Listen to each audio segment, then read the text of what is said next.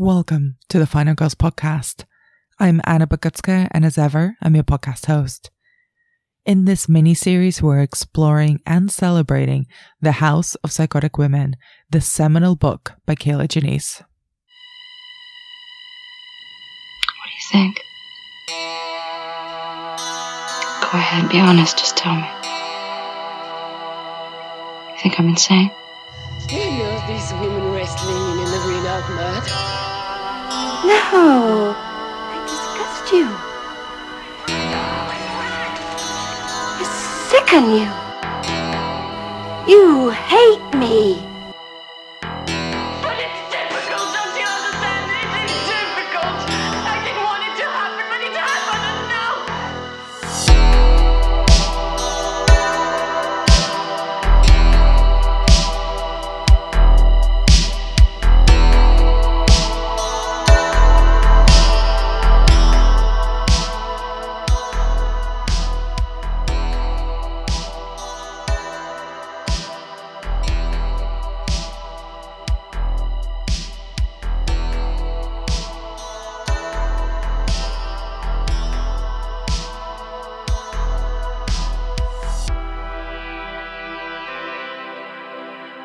Over this mini-series, we have been interrogating The House of Psychotic Women, a book of film criticism, a memoir, and a topography of female neurosis on screen. I've been talking to filmmakers whose films have a psychotic woman at the heart of them, about a film featured in the book that's inspired their own in some way. I've spoken to Prana Bailey-Bond, Alice Lowe, Deborah Haywood, Hannah Barlow, and Kane Senes, and now it's time to talk to the author herself, Kier-La Janisse. Now, this episode is taken from a live recording of a conversation we had at Matchbox Cine's Word Weekend, so the quality of the audio is not the greatest, but the conversation itself was, in my opinion, outstanding. It was a real honor to speak to Kier-La about her programming, writing, and the legacy of the book, so I hope you forgive the audio and focus on the words. If you enjoyed this episode or this series, do let me know. It means a lot, and you can find me on Twitter at AnnaBeDemented or support the podcast over on Patreon, where we publish regular bonus episodes. You can also leave us a review at Apple or Spotify podcasts. We'll be back early next year with a new full season, so a little review of the podcast really does help while we're on hiatus. And with all of that said, please join me in The House of Psychotic Women.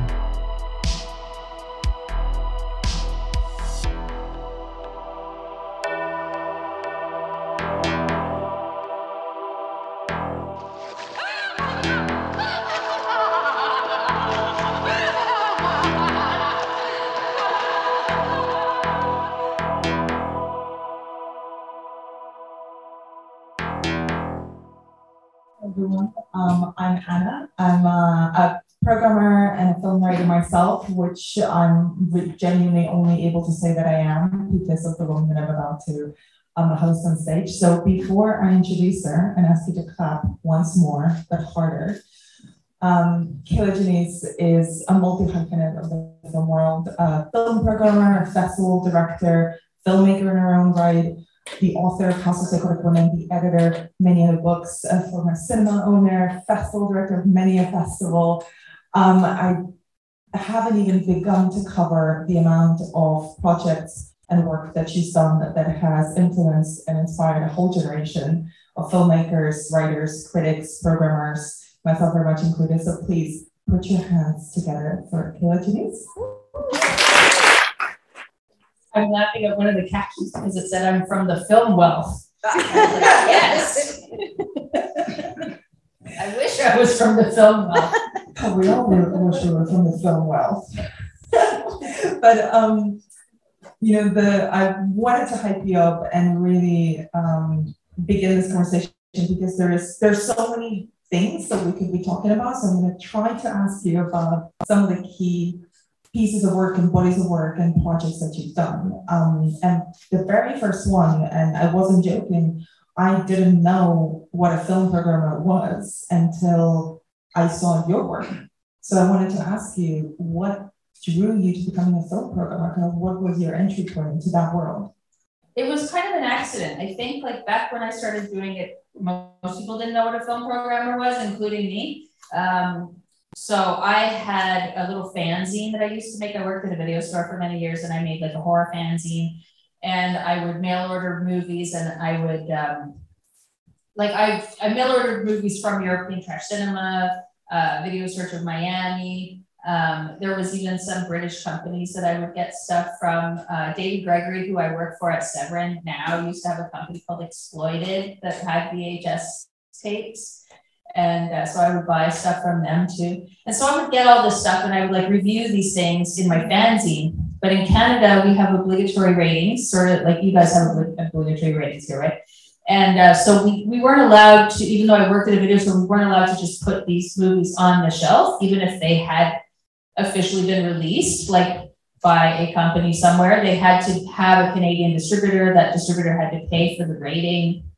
And all the ratings were different in each province. And so it just ended up becoming really obstructive for, you know, like small shops like ours to be able to have obscure movies on our shelves. And, you know, we just did it illegally anyway, but that was sort of how I started, was that I would review these films in the fanzine and people, you know, customers would be like, but how can we see the movies? How can we see the movies? We don't know how to see these movies that you're reviewing. And so there was like this little micro cinema in town. This was, I lived in Vancouver at the time. So this was like 1999.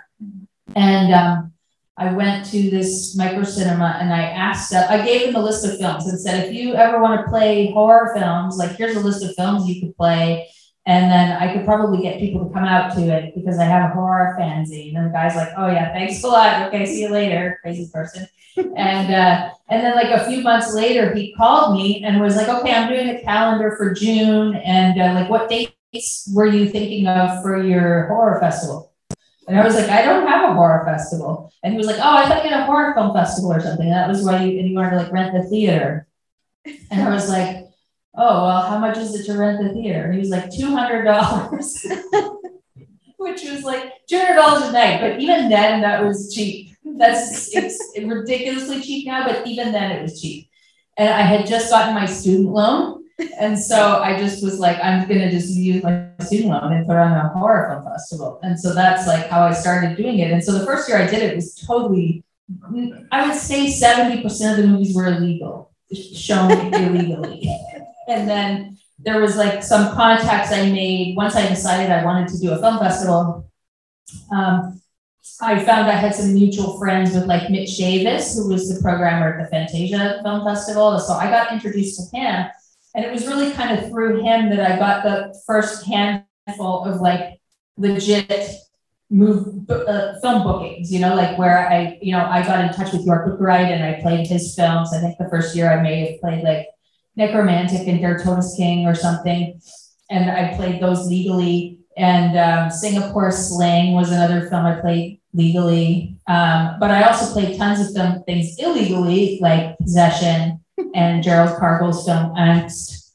And I'm trying to think if I played Der Fan the first year. I did at some point. And God, I played like Lizard in a Woman's Skin and Deep Red and Breakfast at the Manchester Morgue and like all these like classic films that had just not been released in Canada, you know.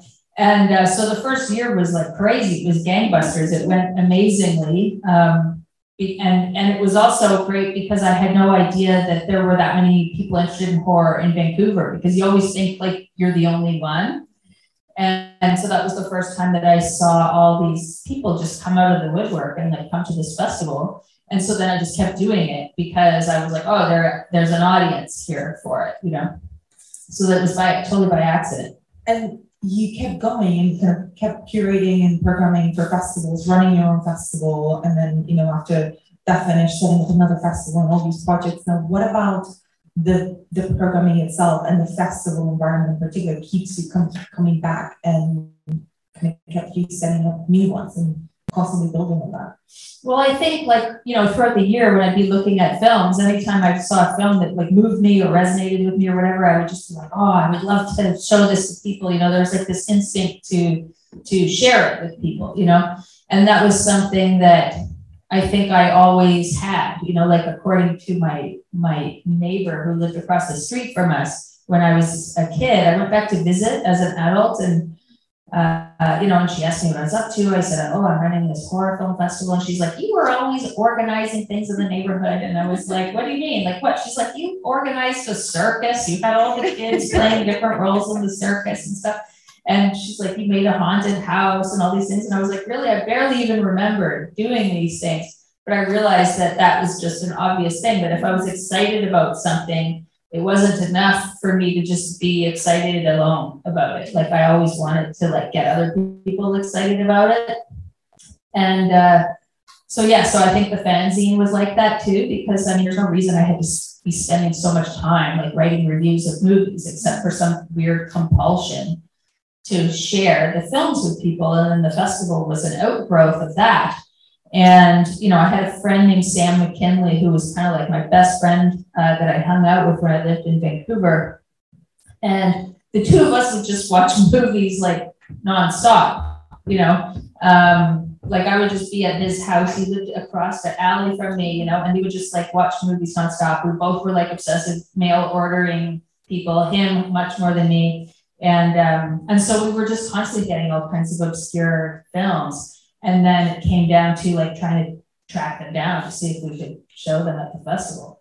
So I think it's just like partially, there's definitely like a compulsive aspect to it, because a lot of times I would ask myself, why are you doing this? Like, why are you, especially because it costs all my money that I made at the video store. You know, like I was so poor, I couldn't buy socks or anything like that because I was spending all my money shipping 35mm prints across the world, because back then it was not DCP or anything. Everything was on film. So, yeah, there was no Blu-ray, there was, you know, nothing exhibition quality other than 35mm or sometimes like a digibeta or some tape or something like that. But it always involved shipping by a courier and having insurance and all these things. And so it was like quite a bit of money, you know, for putting on these things. And then plus I started having guests, you know, so I started like inviting people to the festival, which I would also have to pay for. And I didn't have that many sponsors or anything. So I often would ask myself, like, why am I doing this? Like, why do I feel the need to spend all my money and all my time putting on this festival for other people when I could just sit at home and watch movies myself, you know? And I thought I came to the conclusion it was like a mental illness, you know? It was like a sickness that I had, yeah. Which I think like after all these years, I have finally gotten to the other side of it, where I stop myself from putting on events. I think about it, the wheels start going, and then I'm just like, nope, somebody else can do it. Oh yeah, I'm very familiar with that particular compulsion. Put it in the box, not for me to organize. Yeah. And where was writing at this time? So, you know, you were doing all this organizing, you know, setting festivals, bringing guests over, bringing 35mm prints over, but where's, you know, were you still writing reviews for the fanzine? Were you thinking about the book already? Kind of when did that start cooking? I was writing my fanzine from like 1997 until about 2002 or 3 or something like that. And it was like quarterly, you know, so, and I don't know how regular it was. I think ultimately there were like 12 issues of it, but so I wrote a lot of stuff for those. That was also the beginning of my kind of like editing work, because I would get other people to try to write stuff for the fanzines too, so that it wasn't just me. And the more the festival kind of took over my life, and then I got a job at the Alamo Draft House as a programmer in 2003. And so then I was like fully working full time as a programmer. And so the fanzine kind of had to end because I just didn't have time. But I started, the first book I did was this little book called A Violent Professional, which was about an Italian actor named Luciano Rossi. And it's just like this little fluff piece that's very inspired by reading Teen Beat magazines and stuff as a kid. That's all like, I rate all the movies by how much screen time he has and how good his hair is. So it's totally ridiculous. But it was beautifully designed by a guy named Rob Jones, who at the time wasn't very well known, but went on to be like the White Stripes main designer and stuff like that. So the layout of the book is incredible. And so I did that book while I was working. at the Alamo. And it came out in 2005. And House of Psychotic Women, I had kind of started working on it in little spurts back still when I lived in Vancouver. So it was definitely before 2003 when I moved away. And so it came out in 2012. And I always sort of say it was about 10 years, that I had been writing little bits here and there on it, and then it was really like the last 2 years of that it became much more intensive writing. And I often rewrote the stuff that I had written earlier. But I would say, about 2002, 2003, I started working on it. And it just took me that long, partially because I had a full-time job that was very hectic, but also I kept being very uncertain about the structure, for anybody who has read the book. It's, it's like memoir mixed with film analysis, and it's kind of transitioning, between these things through the book. And I just didn't know really how to do it. And I wasn't sure if I should have like a chapter that was about my life and then an essay about a film, and that, if it should be much more divided that way. And then I decided somehow that I just wanted to meld it all. And I wanted the analysis of the films to kind of stand in as my self-analysis of whatever the situation in my life was that I had just talked about related to that film. So instead of analyzing my life or analyzing my mother, I would analyze the mother in the film. And that would kind of help me to understand my mother better, things like that. And so going over the structure and trying out lots of different types of structures, I had all these old documents that I started writing a different way. And then I was like, forget it. But I think I still even have some of those old documents somewhere. So it was just a lot of it took so long because I had to figure that out. Yeah, and this is one of the things that continues shifting in the book. When I first picked it up and I read it, when I remember it, I remember only focusing on the film history stuff and the film analysis, and taking notes of all the different films that I'd never seen or heard of before. And when I reread it, the memoir stuff was the stuff that really stood out to me. Maybe because I was a different person as well reading it. And I'm wondering how much of yourself did you ever kind of battle with yourself, how much of yourself to put in there alongside all the film analysis and film history and the knowledge that you're pouring into the book? Yeah, I mean, I knew that the book had to have pretty much everything. It had to be pretty open. And I mean, there's lots of stuff that's not in it from my life that's happy, which is unfortunate because I only talk about traumatic incidents because I'm talking about these films, right? And so unfortunately, it's definitely led to situations where people think my childhood was much worse than it was, and they think I had no joy in my childhood at all. But I was like, my stepdad, who many readers of the book think is a total monster, was my favorite parent. It's like he was the most violent parent, but he was also my favorite parent. He's the one I got along with the best in other ways. He was a horror fan. I spent the most quality time with him. But unfortunately, I don't write about a lot of those things because I'm focusing on traumatic stories. And so if I had the book to do over again, I might try to insert more of that. But I'm trying to remember what the question was. Oh, how much of myself to put in. I knew that it kind of had to have most things in it because I kept thinking of if I was going to use my personal anecdotes and my personal life to talk about these films, I couldn't just say I relate to these films because, I had similar things in my life, or I associate that with a memory that I had. I couldn't just then not say what the memory is, because it's if you're writing an essay and you have a thesis, you have to support your thesis with support materials and stuff, and so I felt like being honest in that way was required, or else I had no argument. The book fell apart, if people didn't understand why I had those associations with those movies, I had to sort of go in detail about certain things. And So I knew it was going to be really personal, but I also didn't think anyone would read it. So I thought, because, you know, my publisher is not that big of a publisher, and it was also like a weird book, you know, like there was no other book like that at the time, and definitely not from my publisher. He wasn't quite sure how to market it.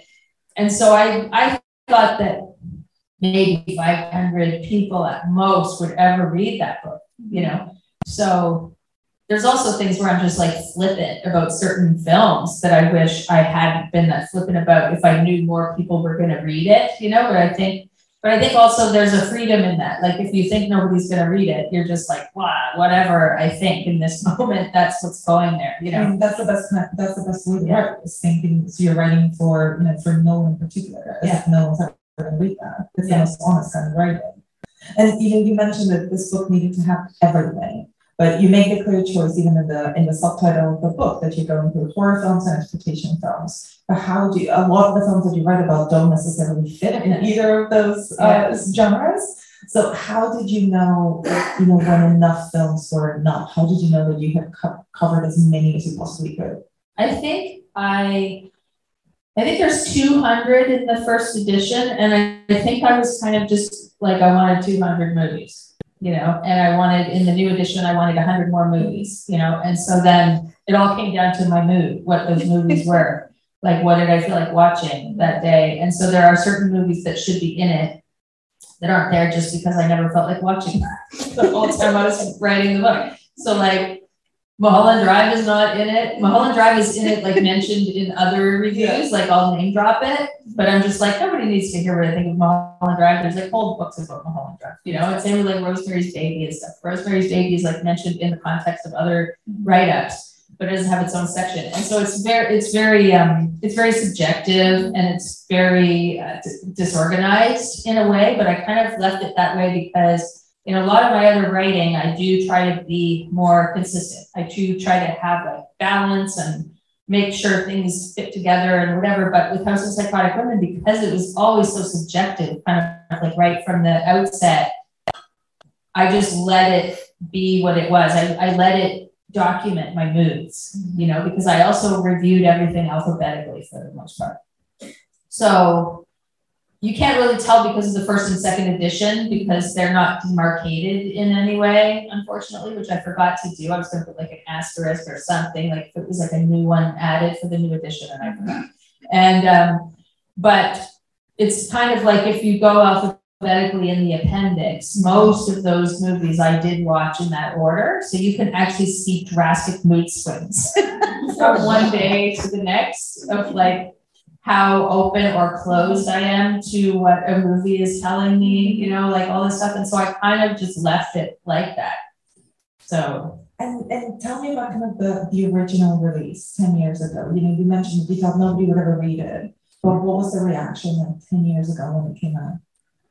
So the reaction was definitely positive. I got hate mail and stuff like anybody would. Yeah, I had like a kind of guy, stranger threatening to kill me and stuff. Because Mulholland Drive. He didn't like how I treated my husband in the book. Okay, yeah, that's the victim of that story. and so yeah, so I mean there were things like this where I would occasionally get somebody bothering me about stuff in it, but for the most part, the responses were overwhelmingly positive. But it was not kind of like, I don't know how, it's weird because I got definitely reviewed like in the horror press, you know, so like the whole, you know, I knew people at Fangoria and Rue Morgue and all this stuff. So, you know, of course a lot of the genre press covered it. But it didn't get any really like mainstream press at all, like not like culture press type of stuff. I mean, it was really kind of stuck to the genre, but the way the book really got out was from film programmers. So it was that, I don't know whether I first like contacted film programmers I knew, or if some of them contacted me, probably a bit of both. But they started doing programs around the book where they would call it House of Psychotic Women series, and sometimes they'd play like almost 30 movies, you know? like this one off screen in Brussels, played 27 movies from the book. And they decorated their whole bar themed to the movie. So they had like sculptures they had made, they had a menu, you know, like all these things. And so there would be film programmers like all over the world that did these House of Psychotic Women things. And then there was like in Portugal, this amazing art exhibit.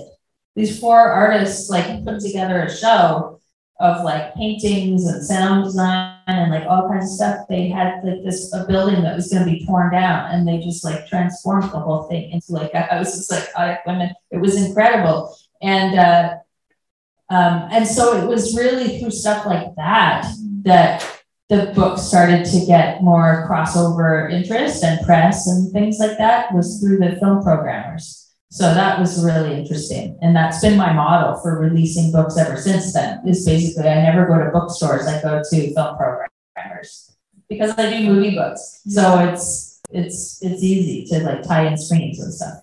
And is that how you kind of, when did you first start realizing the impact that it was having? The fact that, you know, even years later, people were finding it, people were, you know, studying it, people were giving it, you know, to actresses, to their actors and actresses to read before going into a movie shoot, that it was kind of inspiring this whole legion of people. I would say around 2014 or 2015 was when I started having filmmakers telling me, or actresses telling me, that their director had told them to read the book, you know, before shooting. And so there were directors like the director of The Untamed, you know, for instance, said that he gave it to the whole cast of the movie. And there's like a bunch of people that said that to me. But I started hearing that from people in about 2014, 2015. You know, and so a bunch of those movies are in the book now, that there's a new edition. But so, yeah, it was interesting because more recently, I've had people asking me about the influence it had on like people's writing styles, you know? So like at first the influence of it was really about the movies. It wasn't really about like my memoir or anything like that. It was really about just categorizing these movies into a subgenre together. And then people being like, oh, I really like that subgenre too, you know, and I want to make a movie like that kind of movie. So it was not really about me. It was really about like those kinds of movies, you know, that was what people were drawn to. And then just in the last few years, I would say much more, I've been hearing from people that they were like, you know, it was really weird when you wrote that book that there weren't, you know, people didn't really write personal film books like that, you know, but now it's very common. You know, there's lots of books like that now. There's lots of, you can, you know, back when I started writing for Fangoria, you definitely could not write an article that was like a personal essay, but now it's really common on Fangoria, like on the website and stuff. You'll see people telling stories of like their trauma and stuff, and how a certain film may have helped them like navigate that or whatever. And so some people have told me that like the book actually helped create a pathway where it was okay to like have yourself in the narrative, you know? Yeah, the book as a whole, as a piece of writing, is this, you know, blaze this trail for this format of the autobiography through art or through film in particular. Now, what do you think about that as a style of writing? So when I first started writing it, I didn't know if there were any other books like that. I assumed there would be. And that I just didn't know about them. And as time went on, I hadn't found other ones still. But there was a reviewer recently who talked about my book, and she talked about James Baldwin writing a film memoir. And she mentioned a few other writers, and some of the other writers I didn't know. And so I was just like, okay, so there are other people who have written books like this. But often you don't know, you know, like if it's not, you know, like at some point when I was writing the book, somebody told me they thought Walker Percy's book, The Moviegoer, was kind of like what I was doing, which turned out to be very different, you know. But yeah, I always was curious to know, like, if this was a style of writing that predated my book, and if, because I thought it would be really interesting to look at those earlier examples. And so I know now that some of them do exist, but I just haven't read them yet because I just heard about this like in the last month. So I was about to ask you whether you have read any of them, or whether you have read even books or essays that have come out since House of Psychotic Women, where you can kind of see, maybe not just your own influence, but kind of this genre of film writing, of I'm writing about myself, but I'm actually using myself as a conduit to write about films. Yeah, there's a girl a writer named Claire Cronin wrote a book called The Blue Light of the Screen, which I was actually quite upset about because it had some stuff that was very similar to my book. But, and there was a guy from, a friend forwarded me an article of a guy from Nova Scotia in Canada, whose name I can't remember now, and he had also written like a memoir that was like and horror film specifically. So all of these I'm mentioning are horror films specifically. And then there was somebody, I can't remember, I think Will Fowler from the BFI forwarded me an academic book. And this was interesting because it was an academic book that was written in the style of my book. And academic, we were talking this morning, you never would have been able to write with your personal stories in an academic context before. So that things have changed a lot because this was somebody's book that I guess it was like their thesis that got published as a book. And it was that, and it was like in the last year. And it's interesting that you bring up the kind of the academic world. Do you see House of Psychotic Women kind of as a work of scholarship as well? And I wanted to ask you whether, the experience of writing that inspired you in any way to then set out Miskatonic, the Miskatonic Institute of Horror Studies. Well, I started Miskatonic before House of Psychotic Women came out. I started it in 2010. But in terms of like House of Psychotic Women being scholarship, I mean, I do think these things are scholarship, like all these things, like a lot of the other genre film writers I know that are not academics per se, they, maybe went to school and didn't finish school or didn't get a degree or maybe didn't go at all, but they do the same level of rigorous research that an academic does. And in many cases, I find the academics behind them, So a lot of the independent scholars, I still call them scholars, and I don't tend to call myself a scholar, but I also don't deny it if someone does, because it's like, it is scholarship, it is doing original research and stuff. And so I know that my publisher definitely didn't want it to be scholarly. Like I remember when Ian Banks wrote a quote for the back cover and it said something about, academic analysis. My publisher was like, oh, can we get rid of that word academic? It's going to turn people off. And Ian was like, no, you cannot get rid of it. It must stay exactly as it is. So of course you honor Ian Banks and you keep it how it is. But my publisher was just afraid of the word academic. He thought that people would be like, oh, I'm not going to be able to read this then if it's academic. I won't be able to understand it, And I think also academia has become more accessible. So that term is not as scary as it used to be for people. But Miskatonic, I started in 2010, and it was largely because I knew a lot of horror scholars, both independent researchers and ones that were teaching in schools. And a lot of the ones I knew that were teaching in school were never allowed to teach the horror stuff they knew. And in some cases, they even had to teach stuff they didn't know anything about. Like where they would be given an assignment that like, okay, you're in charge of the drama 101 this year. And they'd be like, I don't know anything about drama. I've never taught drama.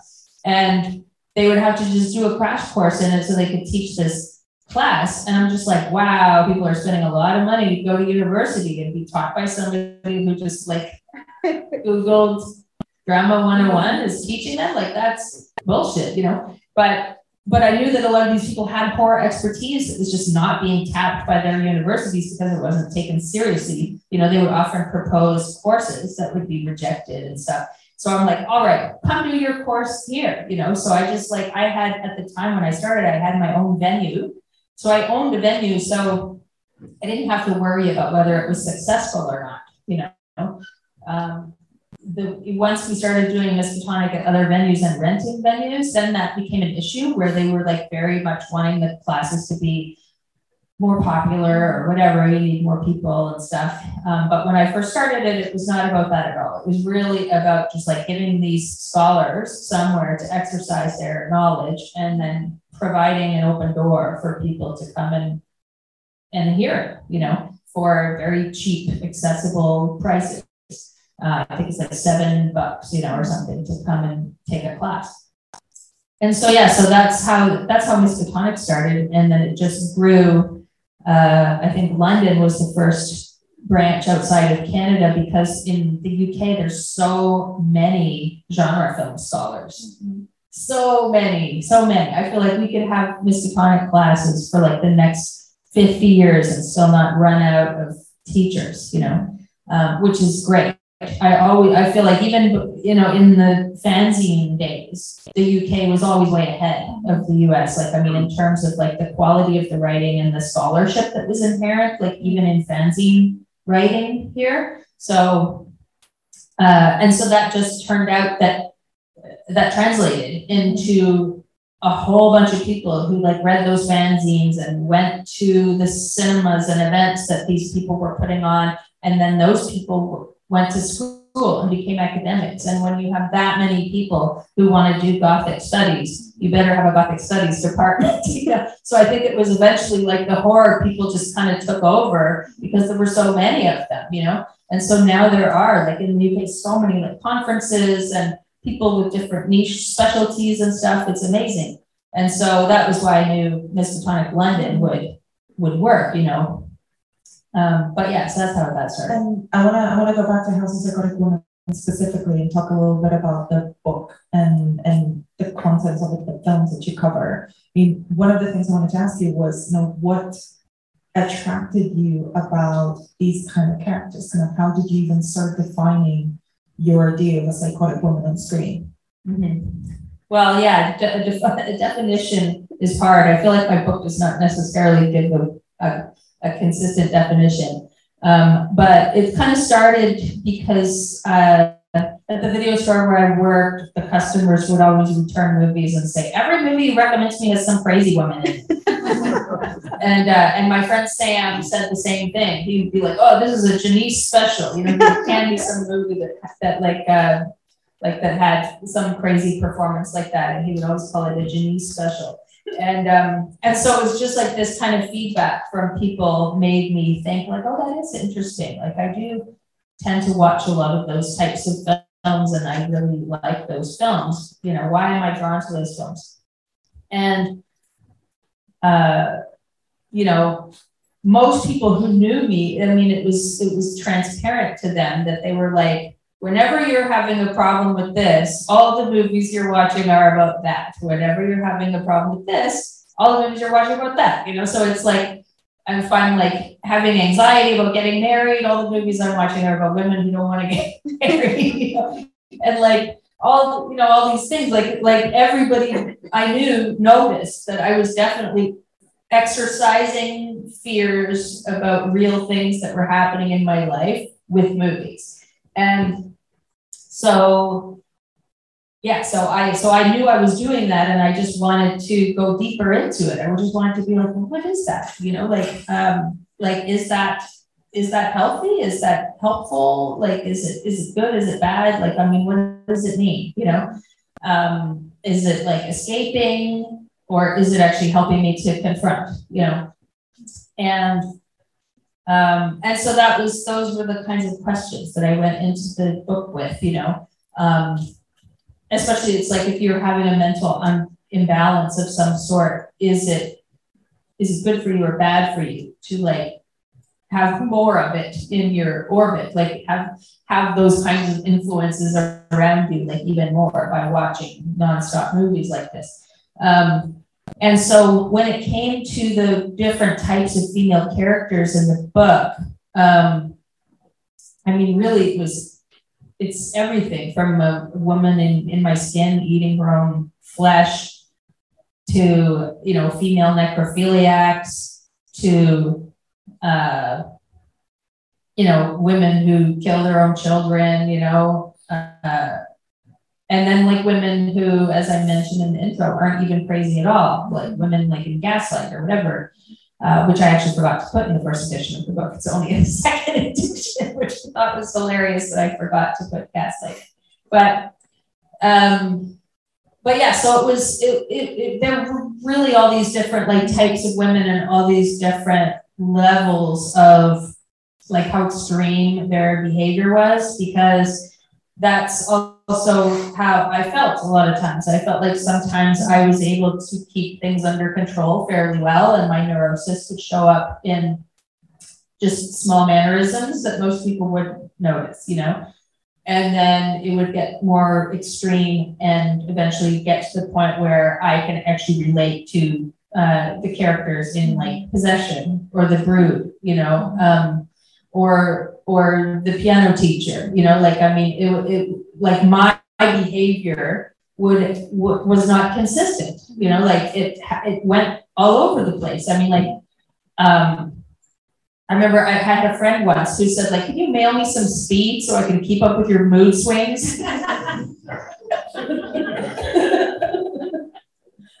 And it was just because it can really change in like 5 minutes, you know?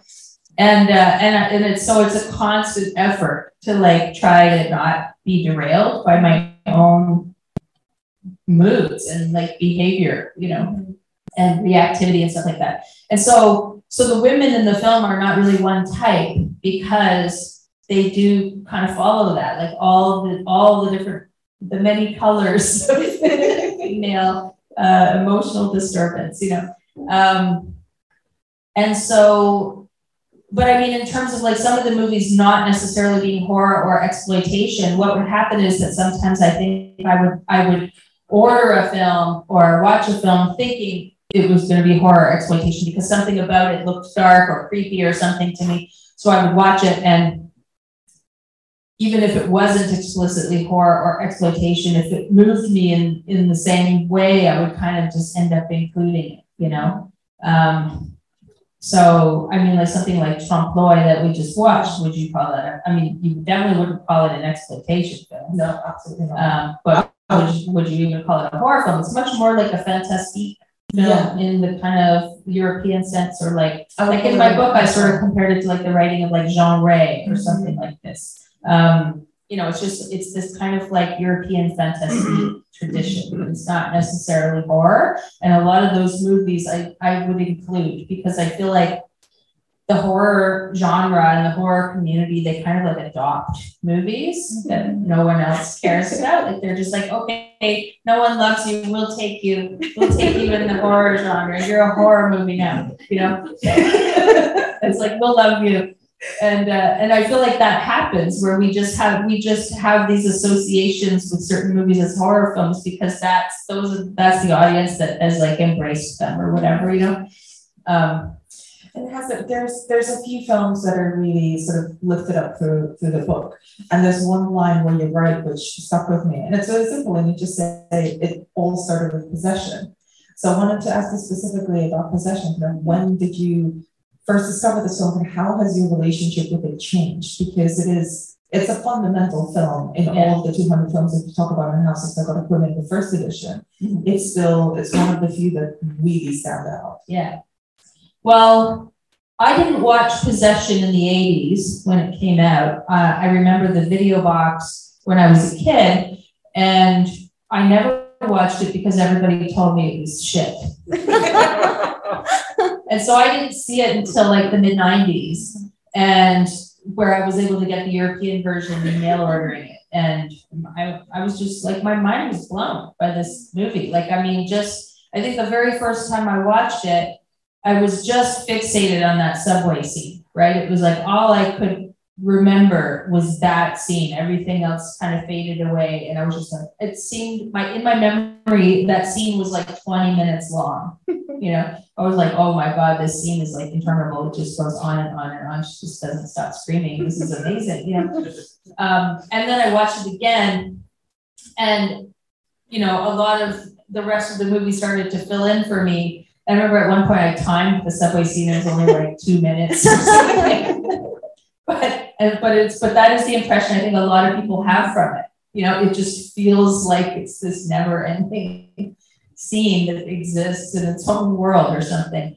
And but I think it was like a puzzle to me, you know, like, and so I just kept watching it and kept watching it. And I still wouldn't say I understand it completely, you know, like, I feel like I understand this tiny part of it, but it's not even the same part that like Andrzej Żuławski understands, or Daniel Bird, who was like the main champion in the English language of Andrzej Żuławski's films.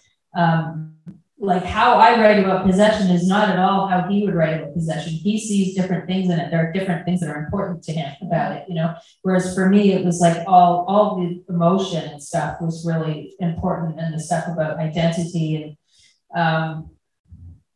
and yeah, so it was an important movie to me because it was so emotional, but I also loved that the husband wants to solve that mystery. You know, he wants to go into the madness with her.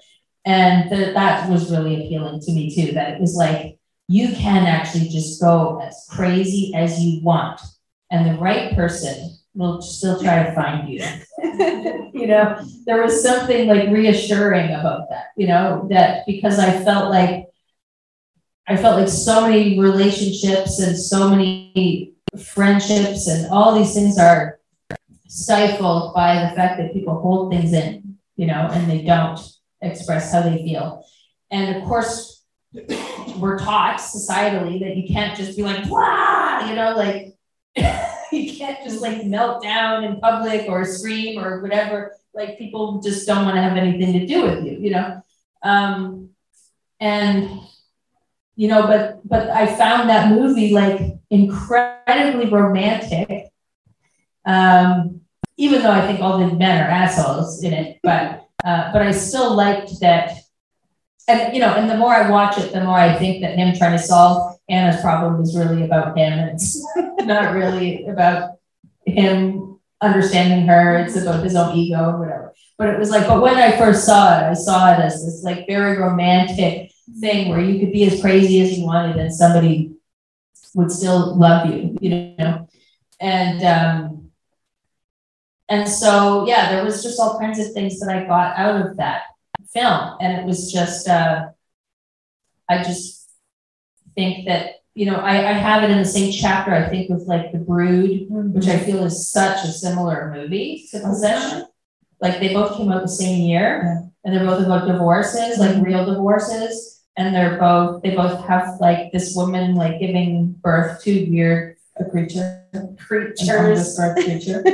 Like that are like their rage, you know, killed for them and stuff like that. I mean, both movies were really weirdly similar, you know. And are there any other films from House of Psychotic Women that have, in a similar sense as Possession or The Brood, that have sort of stayed with you over the years that you kind of can't really shed? Yeah, I mean, The Piano Teacher is one. That Scared Jessica to Death is one. Oh my God. The Mafu Cage.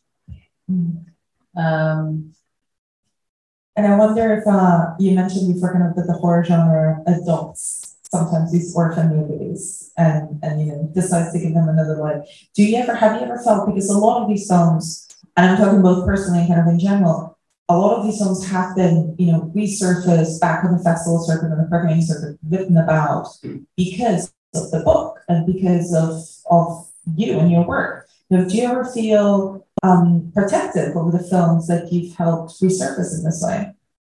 I mean, I don't know if I feel as protective anymore. I mean, I definitely, because the thing is, like a movie like Possession, I'm like actually sick of watching Possession. I'm like, I have now hit the wall with Possession, you know?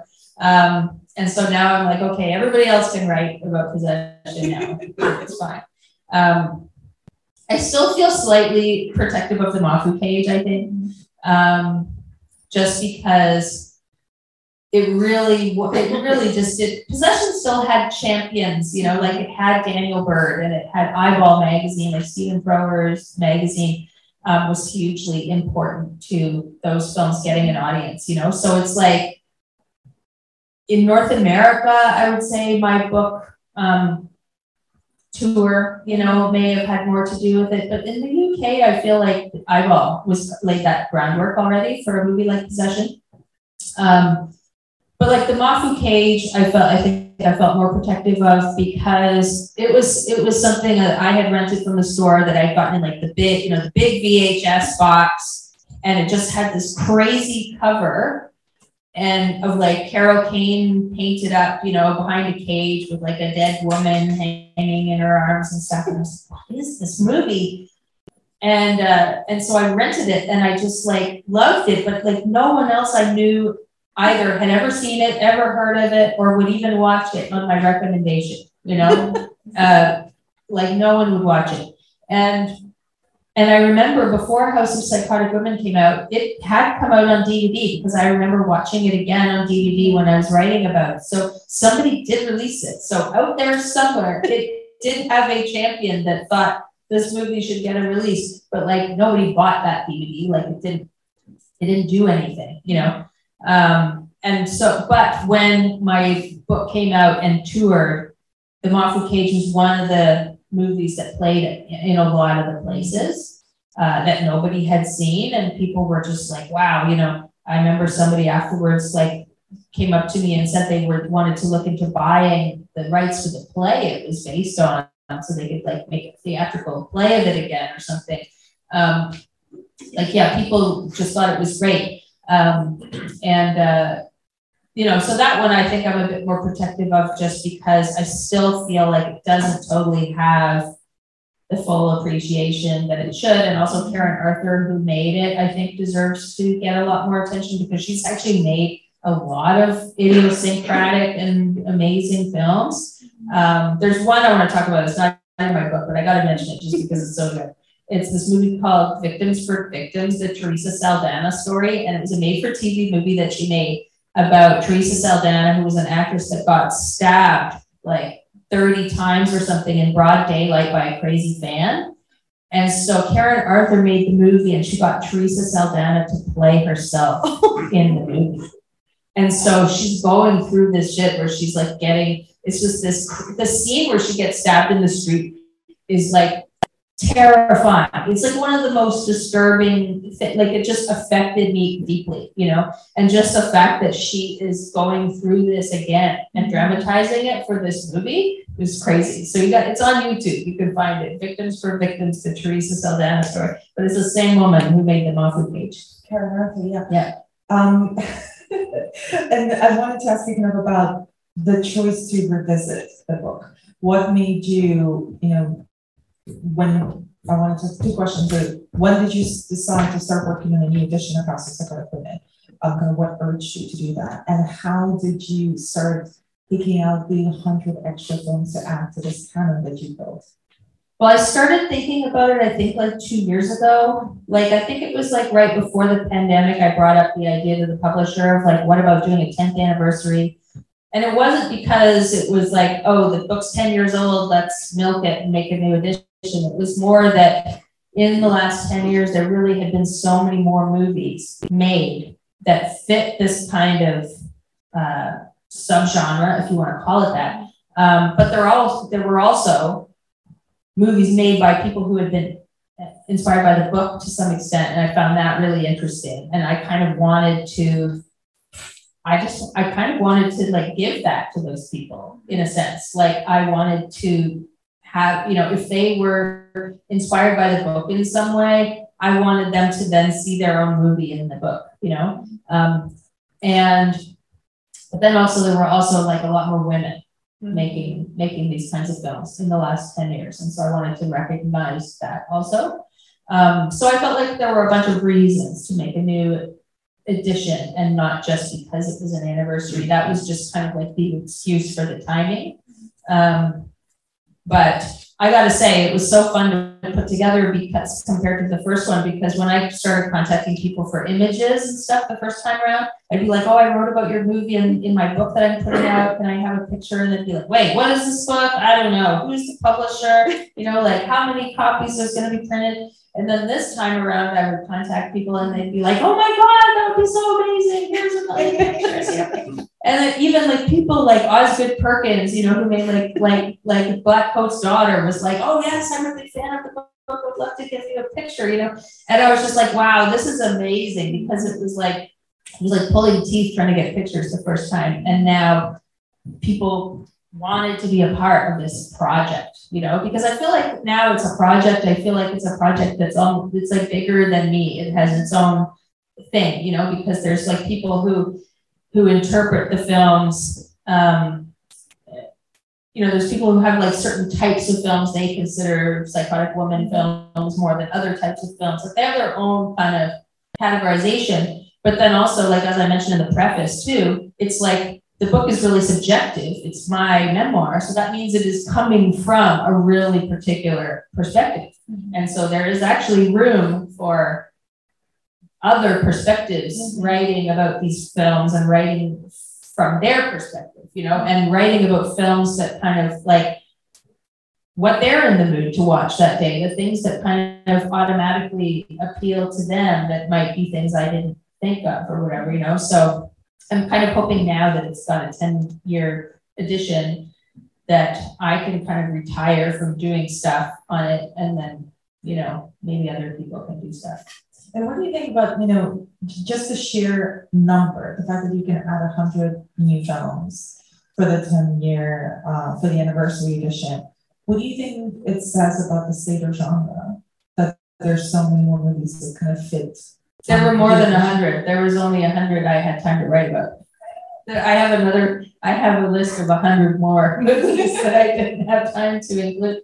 But I think that, I mean, it definitely, part of it is definitely, I think there's a lot of people who think this is like a new thing, like a new phase of genre or something. It's like, no, it's always been like that. The difference, like horror films have always been really introspective and stuff, you know?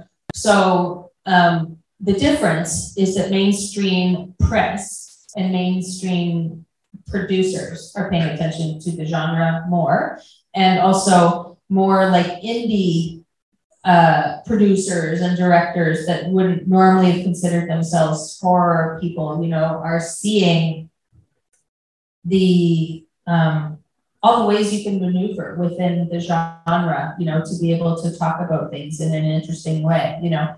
And so you get the A24 type movies, you know, everybody calls them elevated movies or whatever. And it's like that term was invented by sales agents only to sell things. It doesn't actually mean anything. And it doesn't offend me though either, because it's literally just a sales term. It is a sales term made up for salespeople, and the press started using it. And then unfortunately people who don't know that much about horror think it's a thing, that it's like a type of horror film. It is not a type of horror film at all. It's literally any horror film that a sales agent wants to sell to somebody who doesn't like horror films. But these types of movies, I think, have always existed. It's just that I think there's more money being put into them now. Like more producers are willing to let somebody make a really personal genre film, you know. And you know, like even, you know, like I have used this example before, but like a director like Joe Swanberg, you know, who you would not consider a horror director, but he sort of started doing his like indie films on the festival circuit when Ty West started doing his indie films. And so they became friends and kind of like knew each other because they're traveling around at the same time. And Joe Swanberg kind of saw the audience reaction to Ty West's films and was just like, wow, I would love to make a film that the audience would respond to in that way, you know? And so he started making movies that, you know, unfortunately got called mumblegore by the press, and everybody hated that term, but, you know, started making these films that were experimenting with horror, but had a lot of characterization and a lot of dialogue and, you know, a lot of just, in a apartment or in a cabin or whatever, like talking for long periods of time.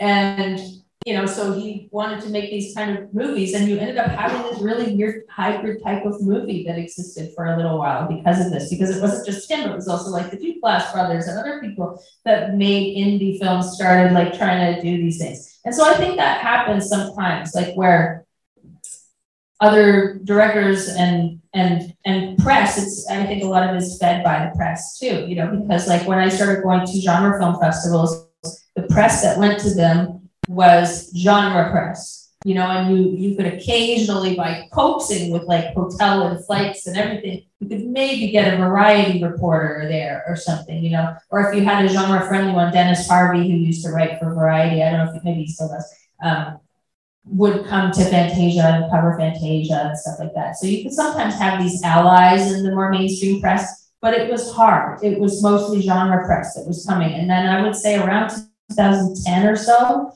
that switched where all of a sudden, and I wonder whether how much the Fantasia Festival's Frontiers market had something to do with that. But it was like all of a sudden the mainstream studios, the mainstream press, they just descended upon the genre festivals. Mm-hmm. So all of a sudden they're watching movies they never would have had time, you know, given the time of day to a year before, meeting, you know, all kinds of young up and coming filmmakers, and it totally changed the genre, you know, because it was like all of a sudden the mainstream press was writing about stuff, which makes more mainstream producers take notice, you know. And so then it seems like, yes, there's like more of this stuff being made. But I still honestly feel the horror genre has always made these kinds of movies, you know. There's nothing new about it. It's just that there's more people doing it now, I think. And you mentioned it kind of offhandedly earlier that there's, for this new edition, there's also more female filmmakers making horror movies and making horror movies that kind of have these type of psychotic protagonists. You know, do you attribute that to anything in particular? I mean, I think that because of just in the last 10 years, women have been given more opportunities to make films, you know, and I would say definitely in the last last 5 years, you know, mm-hmm. since Me Too and Time's Up and all this kind of stuff, there's like incentives for people to like hire women directors and create opportunities for women. And my hope is that we learn some things and that stays, you know, like that hopefully we don't need those incentives forever, because, you know, I think in some ways the incentives are good because they make the opportunities, you know. It's like nobody's going to be able to tell how good of a director you are if you never have that opportunity. So at least it is creating that. And so you just hope that the result is that this whole wealth of work that's being created because of these incentives will have an impact when people like stop caring or having incentives like that, you know. But I think that, I don't know. I mean, there's so many creative women, writers, directors, producers, cinematographers, everything that I know that get so frustrated, you know, because they're literally like, they'll make a film, like something like Alice Lowe makes Revenge, which is a well-received film everywhere.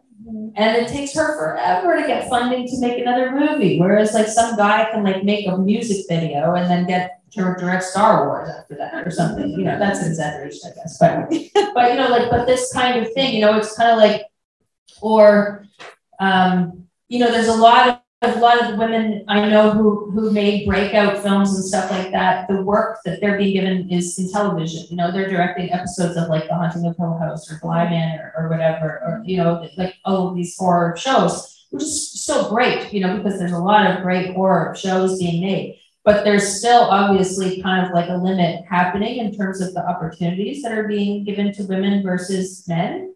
I mean, thankfully they're working and they're getting work, but yeah, I just think like in the last 10 years, there have been, you know, somebody took a chance and made a movie with a woman director. And it's like, if you want to make any kind of film, what kind of film would you make? And it's like, I would like to make a film about a woman who's really frustrated and wants to kill everybody, you know? And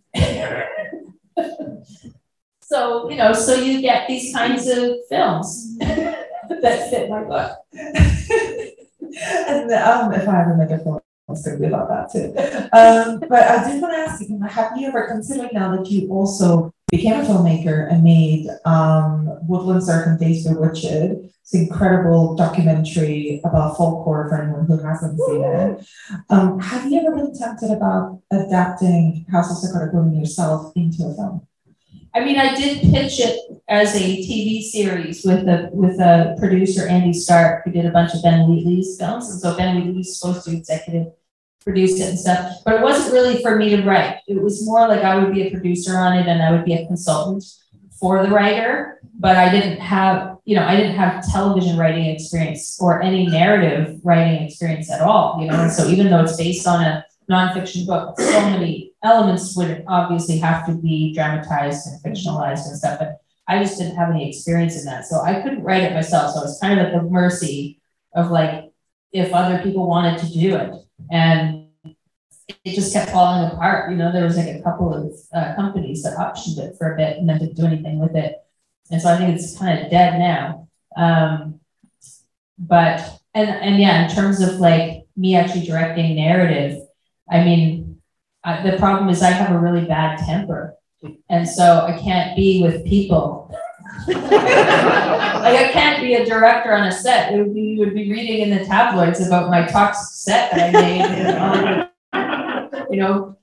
firing guns or something crazy that I would do. I don't know. But it's like I feel like my temper would be a really, really bad thing with actors and stuff, And so I do have some good friends who are like, come on, you could do it. And I was like, okay, if there's like one actor. So then we started looking at this, like adapting a book I really wanted to do where it was like a woman and a bear.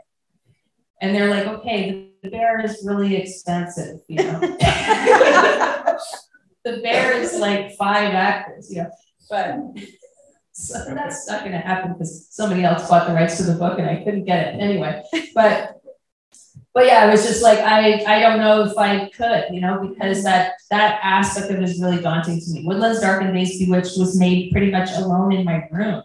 It was like, I would assign, some of the interviews I did myself, but if people were in the same place as me, but a lot of them I assigned camera people that lived locally to that person. They would send me the footage. I would be editing at home. There was a lot of free space for me to take time for things depending on what my moods were. Like I was never never forced to be in a state where I'm in a stressful situation. I have to make a decision right now. All these people are waiting for me to make my decision, whatever. So it was like I was able to avoid a lot of the stress that people have when making films.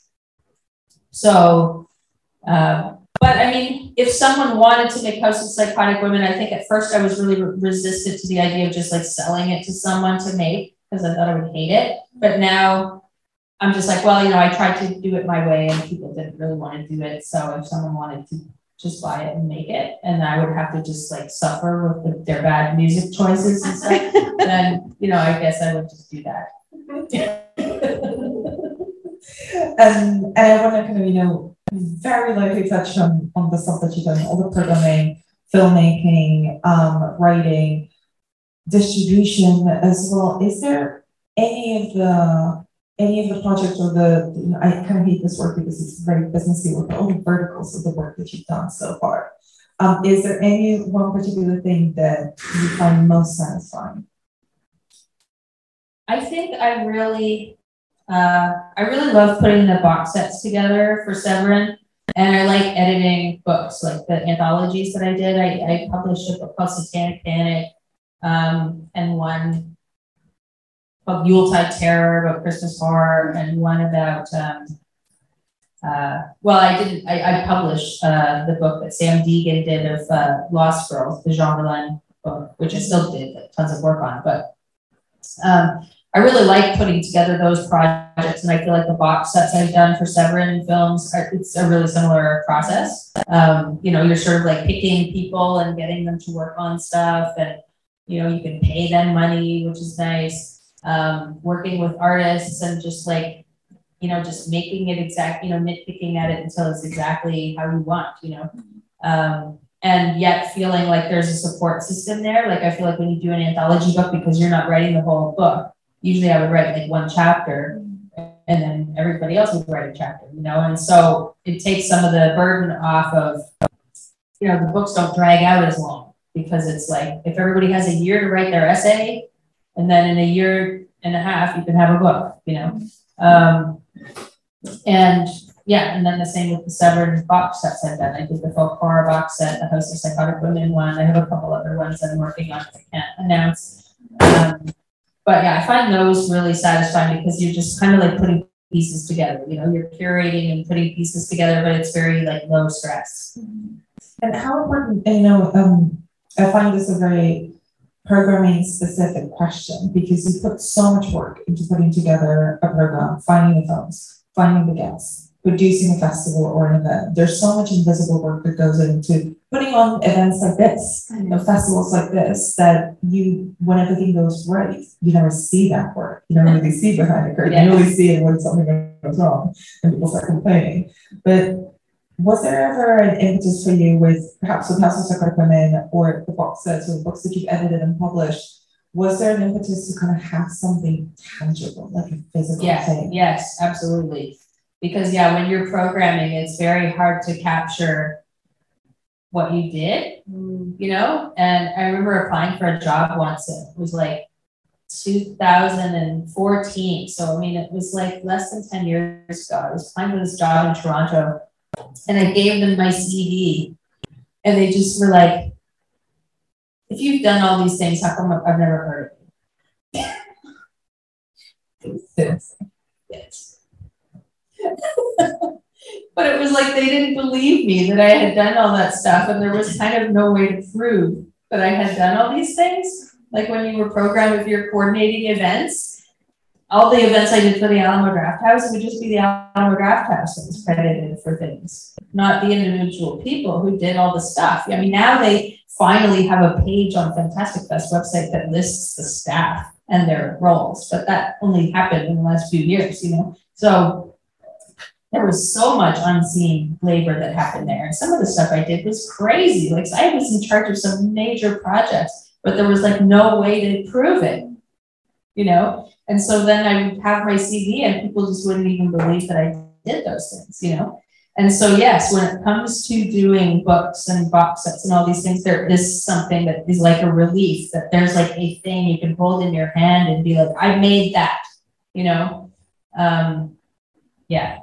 And kind of as a follow-up to that, how important it is for you to have your work, especially that kind of legacy work with the programming stuff, you know, project that maybe you've established and then other people have taken on. How important it is for you to have that documented for yourself, to have that properly credited to the work that you've contributed? I mean, it's important for me to be credited, but not enough that I have actually done it, like kept documentation properly. My own archive keeping for myself is terrible, considering I generally have a collector mentality. And so I will collect all kinds of things related to other people's careers. And I have very little, you know, stuff from my own because I don't know, I end up moving and then I throw it out or whatever. But I do get really mad when I'm not credited for something I did. So I do have to get better about that. I mean, like, it's like one of the things, like, I always tell writers and stuff, for instance, is like, if you write for magazines and you write whatever, it's like, you have to keep, like if it's for an online magazine, like you need to make your own website and keep all your articles and stuff, because any day they could just like stop doing their website and take it down and then all your writing will be lost, you know? And yeah.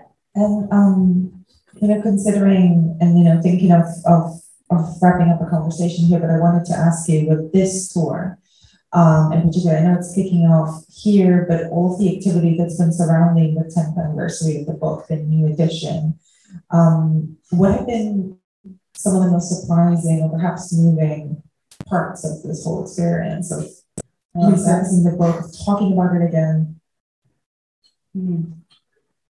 Yeah, I mean, I don't know. I feel like the whole thing has been really moving to me. The whole thing is, I mean, anytime you make any project and people come up and tell you they like it, is Like I never know what to say, but I feel it a lot, you know? And so I feel like this 10th anniversary has been a lot of that, because I feel like when I was just selling it, going around the first time, people hadn't read it yet or whatever. So people are kind of like, oh, whatever, I'll just check out this book, I guess, you know? But now it's much more like the people interacting with me on this 10th anniversary one. A lot of them have read the book already. And so, so it's just, I feel like there's all this like love coming at me that's really nice. And especially because, you know, when you write something like that personal, it is really good to get that back, you know, because you feel like you give a lot of yourself telling a story that way. And so, yeah, so I don't know. I mean, it was really moving. For instance, at the Fantasia Film Festival, they gave me an award, and that was the first festival I ever went to. You know, like when I first started my festival and I didn't know what I was doing and I didn't know anybody, like most of my film festival friends and stuff like that, I met that year at that festival, you know, the first time I went. And so then it was kind of like this weird thing getting invited, you know, when Mitch Davis asked if he could give me an award at the festival. And he was just like, oh, we want to give you this such and such award. And I was just like, that's the same award that Ted Kotcheff got, you know, like, I was like, how is that possible? And, but it was just incredibly moving to me that this friend, Mitch Davis, had basically been the one to legitimize my career, giving me those first early connections, you know, like I would not have had a, it probably would have just been that 1 year playing illegal VHS tapes, you know, if it hadn't been for him. So to be back there after all that time, I guess, you know, it was like almost 25 years later, you know, and be celebrated as like a professional at the festival where I was just like a kid who didn't know anything, you know, that was great. You know, to wrap up the House of Psychotic Women conversation, do you feel done with that book, with that project at this point, or can we expect it 20th anniversary? I definitely feel done with it. I'm like, stick a fork in it, you know. I mean, like I alluded to another possible edition in the preface, mostly because I felt like, you know, you could make another edition that doesn't have the horror and exploitation requirement. That could just be any, you know, but I think that requires like 600 more movies being in the book, you know, so is that something I want to do? I don't know. I mean, I have a lot of interests that I want to do other things, you know, so yeah. This is the last hurrah, I think, for Kier, thank you. I mean, thank you so much for all of the work that you've done in general in your whole career, and specifically thank you for House of Psychotic Women, both personally and I think from not just everyone in this room, but everyone who's run it over the past 10 years and has gone to all the screenings. So thank you again for this conversation. Thank you for interviewing me. Thank you guys for being here. Yay.